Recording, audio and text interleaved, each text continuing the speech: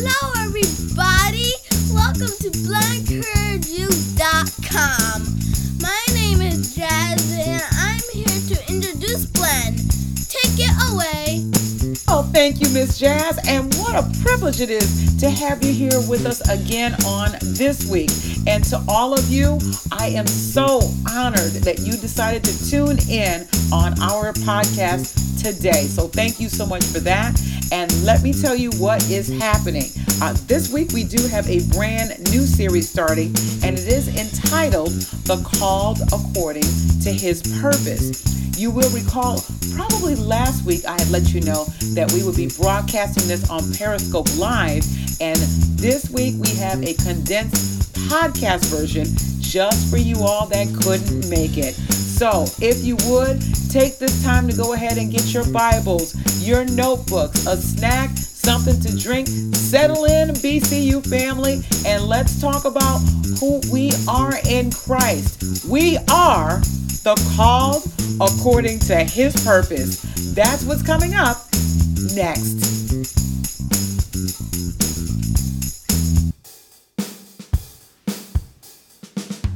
All right, BCU family. So our study is going to come out of the book of Romans, chapter 8. That's going to be our main basis. And we're going to have some supporting scriptures or some foundational scriptures to go along with that as well. So let's talk about some foundational scriptures and some concepts first, and we'll go through everything accordingly. So with the book of Romans, chapter 8, I want to go very quickly, very briefly to verse 28. It's a very familiar passage of scripture, and it simply says that all things work together for good to them that love God and are the called according to His purpose. And when this scripture is said in a church setting, most times it evokes a very emotional response. We agree with it, which we should. It's the word of God and it's true. Sometimes the spirit is high, there's worship and praise, and it's said, and we go out of that service with that word, and we feel invincible.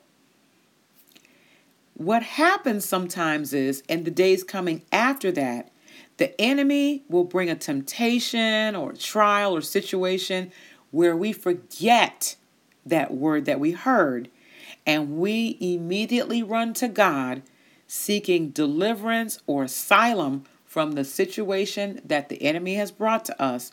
We might start fussing, complaining, murmuring, or even doubting that God cares about what it is that we are going through.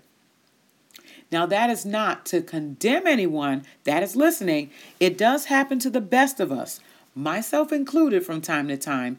And in praying to God about that, we really need to reinforce our attachment to the foundation. Go to Luke chapter 6. Really quickly, if you can turn with me there to Luke chapter 6 and head on down to verses 47 through 49.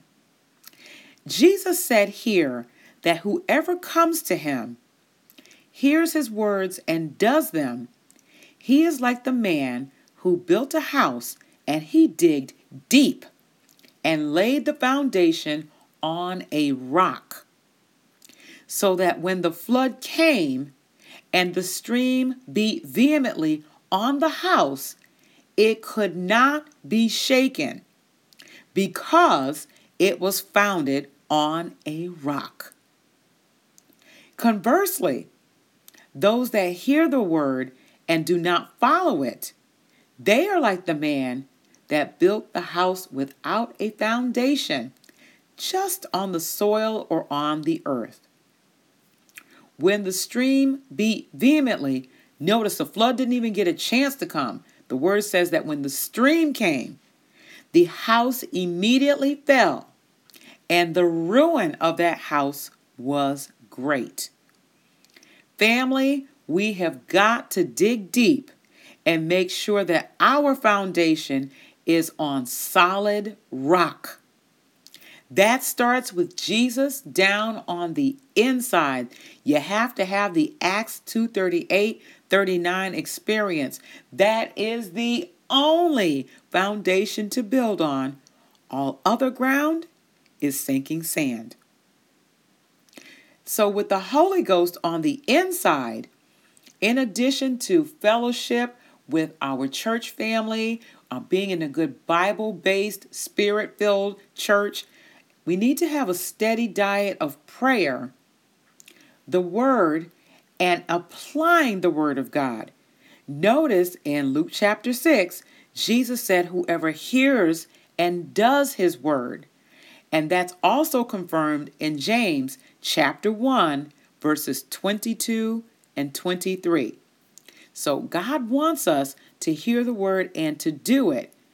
And that's going to help us to stand in the storms of life. So that brings us to the importance of this study. This is why we need to know who God says we are, and we have to believe it.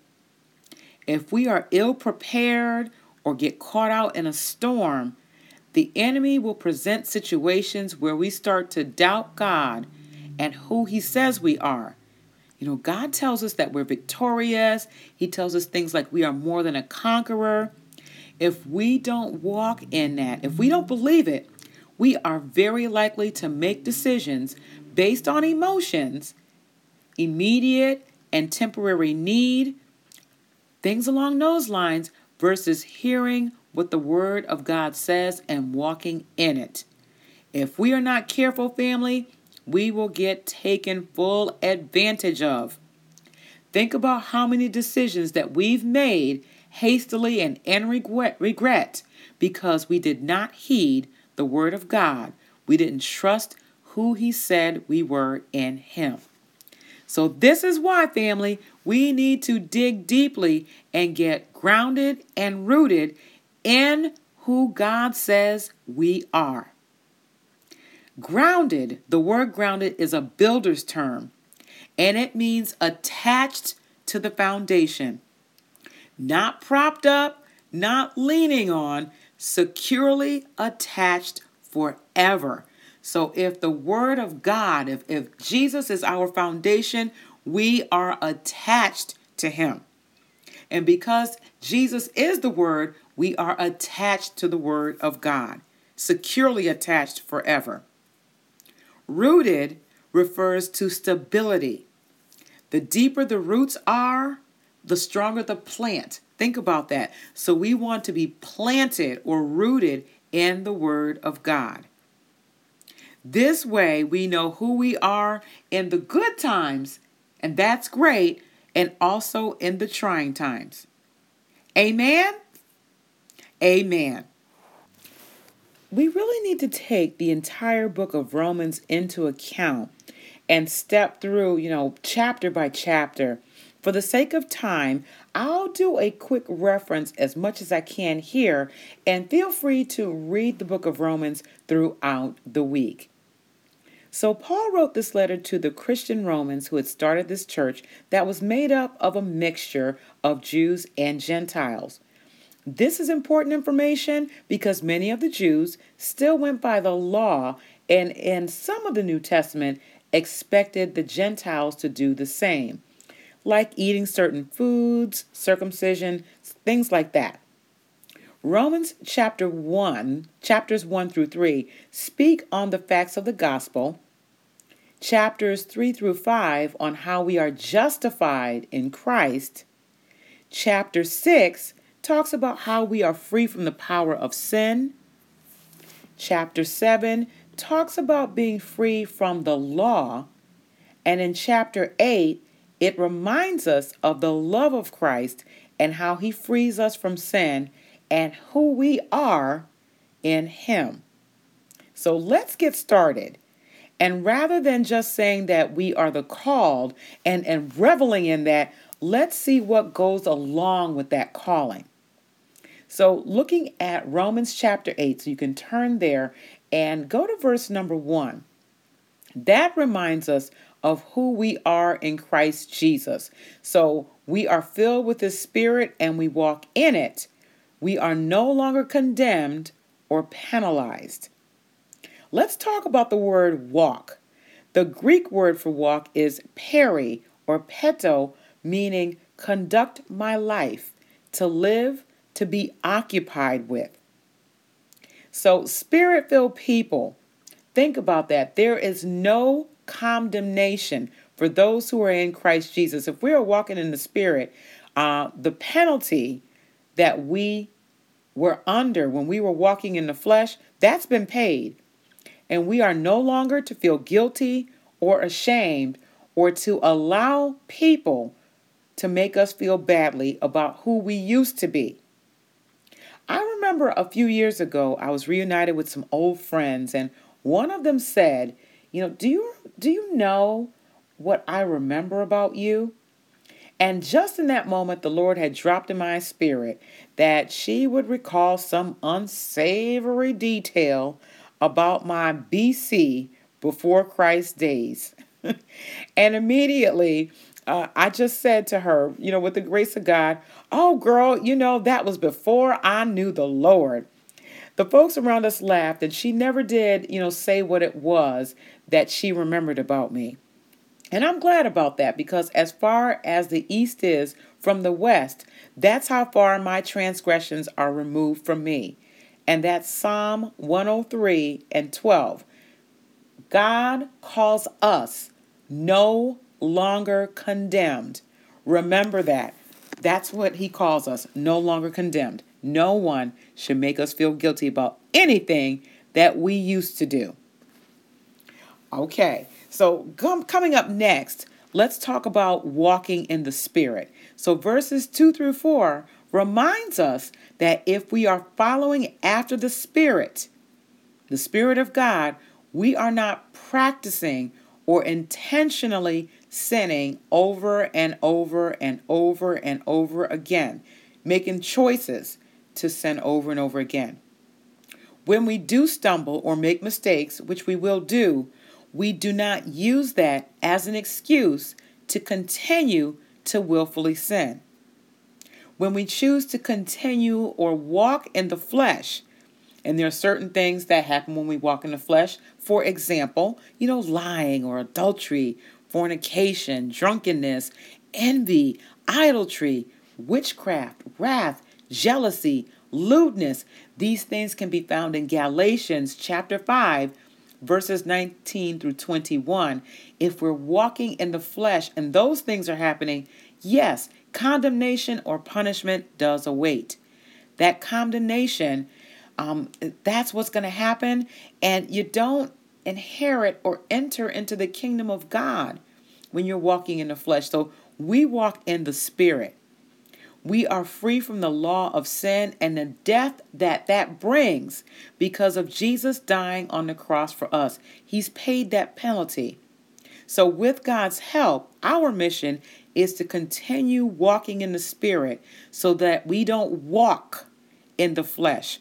Remember, walk means to live, to conduct your life, to be occupied with. We don't walk in the flesh, acting out carnally rather than what Jesus would have us to do. For if we live after the flesh, we will die, and that means to be eternally separated from God. But through the Spirit, if we're walking in the Spirit, we do mortify or make dead the deeds of the body. We will live, and that's eternally in heaven with our God. Also, our business is minding things after the Spirit. I love this because Paul brings this up over and over again. So it's important for us to get this down into our hearts when something is mentioned more than one time. As a matter of fact, verse 5 is very clear in Romans chapter 8 that there are only two sides. You either mind the things of the flesh or you mind the things of the Spirit. If you are Spirit or Holy Ghost filled, we mind the things of the Spirit rather than the things of the flesh. Amen? Amen. All right, so as a result of that, we have life and peace, and that's in verse 6, rather than death. Think about the peace that comes with having Jesus down on the inside and walking with him. Mark chapter 4, verses 35 through 31 tells the story of Jesus being asleep in the back of the ship when a great storm of wind and waves came and beat on the ship full of disciples. So as this storm was just coming out and the wind and the waves were going, the disciples began to panic and they woke Jesus up and said, Master, don't you care that we perish? And all Jesus said was, peace, be still. And the calm came about.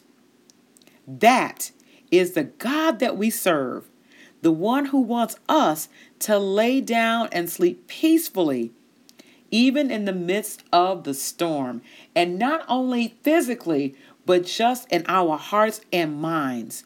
So while this doesn't speak to who God says we are, because we have him, we get these benefits. So with God, we have life and peace. Amen? But wait, there's more. We have power through the Spirit of God. In verses 7 through 13 in Romans chapter 8, Paul emphasizes that while walking or conducting your life in the flesh, there's no way that you can please God. You don't have his Spirit, and you are none of his. Those who are Holy Ghost filled, we have that Spirit on the inside. So he gives us life through the Spirit and power over being dictated by the flesh. Again, Paul repeats this several times, apparently as a warning to ensure that we do not continue in sin.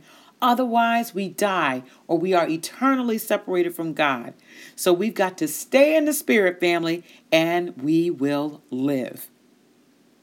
Next, we are the sons of God, and that's in verse 14 of Romans chapter 8. We are the sons or children of God, again, those who are led by the Spirit. We are not in bondage to fear. We've been grafted into the family, adopted by Christ. So a side note here that's really interesting, that in the Roman culture, anyone who was adopted into a family now identified with their new family and had all rights and shared in the inheritance, just like someone that was born into the family. Similarly, we are no longer a part of the adversary's family, and we no longer practice his ways. We gave up that trick inheritance and that shaky, temporary, deadly promise or promises that the adversary offered, and we traded that in for the true inheritance, promises, and privileges that God gives us. We can now say, Abba, Father. And Abba is a word that is translated meaning daddy, and that's what young children call their father. It marks a close and intimate relationship where there is complete trust. So we can cry, Abba, Father, to our God, knowing that we can trust him and what he says. And the Spirit bears witness with our spirit that we are the children of God. This is so significant, family, because God calls us his children. People can claim to be the children of God quite a bit, and you hear that, but you cannot just walk any old way. You all see it here in the Word and label yourself a child of God. No, sirree, Bob. This is a privilege that is reserved for those of us who have Jesus down on the inside. Once again, the Holy Spirit bears witness with our spirit that we are the children of God. If you have had that Acts 2:38-39 experience, then you are a child of God. Let the redeemed of the Lord say so. We know who our Father is. We are adopted into the family, and our Father is Jesus. Yes, indeed. Rejoice, family. Rejoice. All right, so that brings us to our next point, and we are in verse 17 of Romans chapter 8, and that lets us know that we are heirs of God and joint heirs of Christ. So while we are in the royal family, we got adopted into the royal family, and we read that earlier. We can't expect royal treatment in this present world. You can see that in verse number 17, it says that we suffer with Christ so that we can be glorified together. Don't let that steal your joy, everybody, because verse 18 follows it up, and Paul says that he reckons that the sufferings of this present time are not worthy to be compared with the glory that will be revealed in us. So what's coming is what's better than what's been. So as we're going through our season of trial, just know that what we read before, there's no condemnation, and that we are walkers in the Spirit, and we are doing the Word of God. Remember to keep that in mind. That does not change. It does not change no matter what season that we are in. And that's going to bring us to our next point, that we are the called according to God's purpose. Everything that we've read before comes to this point, that all things work together for the good to them that love God and that are the called according to his purpose.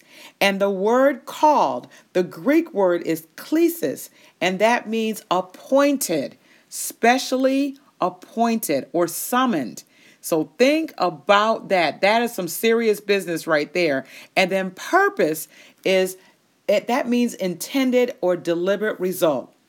God called or summoned or appointed you out and chose you and chose this life, this situation, this issue, blessing, family, friends, job, neighborhood, co-workers, skin tone, personality, gifts, talents, everything for a deliberate result that pleases him.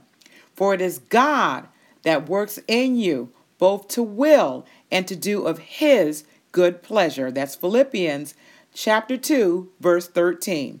So it's in our best interest to embrace what God has for us with his grace. It's all for a deliberate result. Sometimes we see and understand it right away, sometimes later on, and maybe not until we get to the other side of heaven. Our duty is to trust our Abba Father. All right, family. Well, that's going to bring this particular part of the study to a close. I know it was getting good for me as well. We plan to finish up Romans chapter 8 on the next time that we're together. So I want to thank you all so much for taking time out of your schedule to stop by bloodencouragesyou.com. And until the next time we're together, may God bless and keep you, make his face to shine upon you, and you all, please stay on the wall.